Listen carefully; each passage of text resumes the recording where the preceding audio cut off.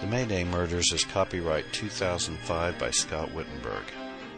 To learn more about this and other novels by the author, please visit scottwittenberg.com.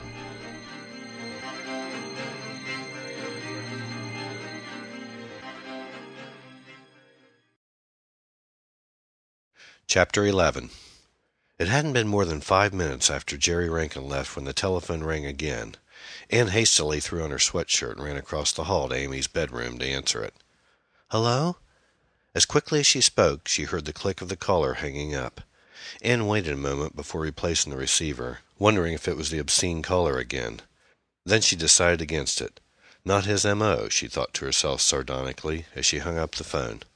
Anne returned to her bedroom and put on her sweatpants as the sudden urge to call Amy at Amanda's house came to her.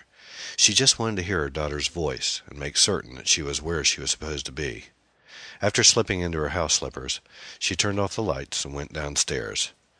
Anne found Amanda's phone number scrawled on a notepad stuck to the refrigerator door and dialed it. On the third ring, a teenage girl's voice came over the line. "Hello?" the girl giggled. "Hi, this is Anne Middleton. Amy's mother? May I speak to Amy, please?" "Sure," the girl replied. Anne heard the clunk as she dropped the phone and began yelling Amy's name. A few minutes later, Amy got on. "Hey, Mom, what's up?" she said. Her voice sounded a little too cheerful. "Nothing, sweetie. I just wanted to see how everything went tonight. Did you guys win the game?" There was a long pause, some whispering, and then her reply. "Yeah, we won." Anne had a sneaky feeling that Amy had never made it to the game. "I'm happy to hear that. What was the score?" I don't remember exactly. It was close, though, I think," she stammered. "You think?"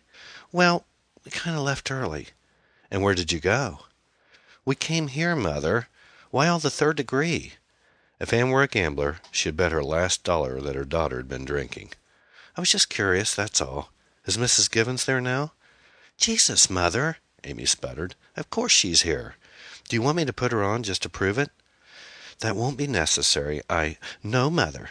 Let me go get her so you'll know I'm not lying," Amy snapped. Then, after a long sigh, she said, "Why don't you ever believe me, Mom? You never trust me." Here we go again, Anne thought.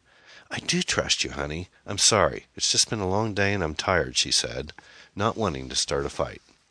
Amy fell silent for a moment. Then she said, "I'm sorry, too. I shouldn't have snapped at you like that. Hey, guess what?" "What?" "I got asked to homecoming." "That's wonderful, sweetie. Who's the lucky guy?" "Jason Walborn." "Wow, is he ever a hunk?" "I don't recall you ever mentioning his name," Anne said. "Is Jason a freshman, too?" "Nope. He's a junior. Can you believe it?" Anne didn't want to believe it. "Oh," was all she could say. "Don't worry, Mom. He's really cool. From a fine upstanding family and all of that," she added with a giggle, and wondered what Sam's reaction would be to his 14-year-old daughter going out with a junior. He simply wouldn't allow it, she was certain of that. And she probably shouldn't allow it either. But she didn't have the heart to spoil Amy's obvious excitement now. "I'm really happy for you, honey. Isn't homecoming next weekend?" "Yeah, so we have to go out and find me a dress tomorrow," Amy declared. Anne sighed to herself and said, "Okay, I guess I can take you to the mall tomorrow. When will you be home? We'd better get an early start before the stores sell out of everything." "I don't know. Probably around noon or so," was her daughter's reply. "Well, try not to be late, honey. Be good and try to get some sleep tonight, okay?" "I will, Mom. See you tomorrow." "I love you, sweetie." "Love you, too." As she replaced the receiver, Anne considered Amy's sudden announcement that she was going to the high school dance, and realized she had mixed feelings about it. Although she was certainly less than thrilled that her little girl was going out with a boy who was 2 years older, she was nevertheless happy that Amy was so excited about something for a change. Recalling the child's declaration that school dances were just for nerds and jocks brought a wry grin to her face. How quickly a teenager's mind can change. Anne realized she no longer felt tired as she checked the time. It was just a little past 11. Deciding that she would never fall asleep after all this excitement, she went over to the fridge, took out a can of Diet Pepsi, and went into the family room. After switching on the 11 o'clock news, she went over and plopped down on the sofa. Anne began thinking about her date with Jerry Rankin and concluded that she had truly enjoyed herself. Besides his being handsome and lots of fun, she had been equally impressed with Jerry's impeccable manners and the way he had managed to comfort her after that terrifying phone call. His offer to be there for her whenever she needed someone had been awfully considerate of him, too. Although she could never see herself actually calling him up and bothering him with her troubles, it nevertheless gave her some peace of mind knowing that at least that option existed. One thing troubled her, though. It was pretty obvious that Jerry Rankin was more than just a little interested in her. She could be wrong, of course, and maybe she was just flattering herself, but Anne couldn't help but sense that he wanted more than just a casual relationship with her. And that was bad, because she was quite certain that she wasn't ready to start a relationship with Jerry Rankin, or anybody else for that matter. And if he were as interested in her as she suspected, it would ruin everything. At this point in time, she needed a friend, not a lover. If Jerry could consent to being just friends, she would be more than happy to go out with him on that basis. In fact, she would look forward to it. But if he was expecting more, then they were just going to have to part company now before somebody got hurt. It was as simple as that. So when he called tomorrow, Anne resolved that she would approach Jerry with this. She wouldn't rush into it, of course. She would test the waters first, then let him know how she felt. Hopefully, he would understand her position. She liked Jerry Rankin. She might even be capable of falling in love with him some day if she allowed herself. But she wasn't about to let that happen now. And if she could convince Amy that Jerry was only a friend, maybe she could avoid her making a big fuss over him. She knew that if Amy thought there was something more to their relationship, she might well fly off the handle. Amy still resented the divorce and wanted her and Sam to get back together again. The last thing she wanted was to see her mother get seriously involved with another man. Anne didn't like sneaking around behind Amy's back. She had always taught her daughter how important it was to be honest and straightforward about things, no matter how difficult it might be sometimes to tell the truth.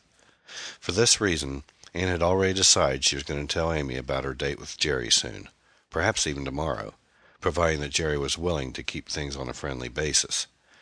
Karen, no doubt, would disapprove, but she didn't care. Amy had a right to know what her mother was doing, and besides, Jerry had mentioned that he wanted to meet her. How could that ever happen if Amy didn't even know he existed? She took a sip of Pepsi and watched the weather report. Smithtown was presently being hammered by thunderstorms, but the meteorologist gave his assurance that the storms would stay to the south of the state and avert central Ohio.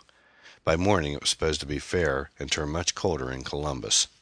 Anne reached for the romance novel she had been reading and read until she had to fight to keep her eyes open. Then she decided to go to bed, stopping at the bathroom on the way.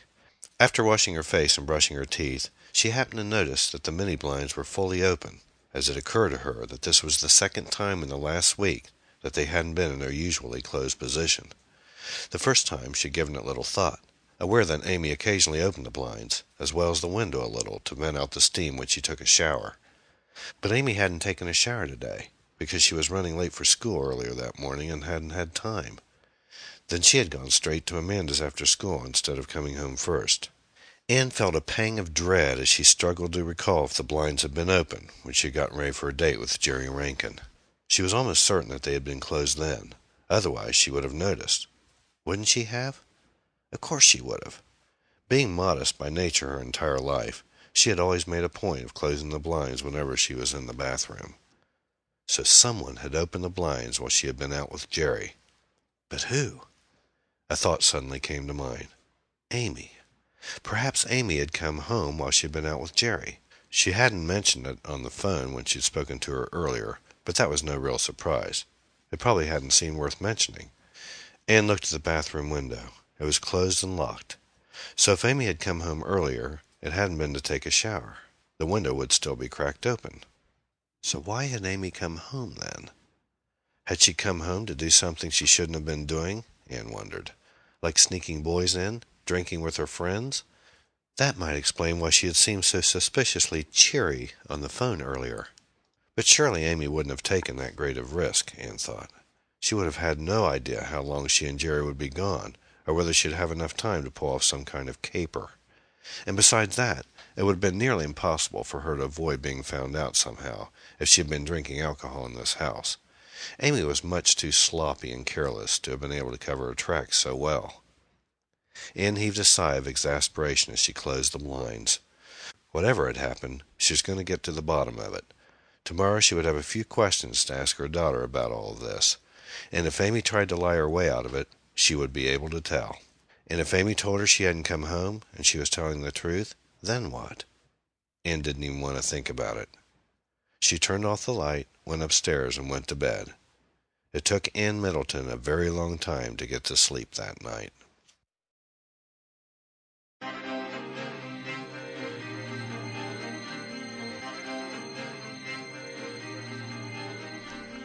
For more information about the Mayday murders and other books by the author, please visit scottwittenberg.com.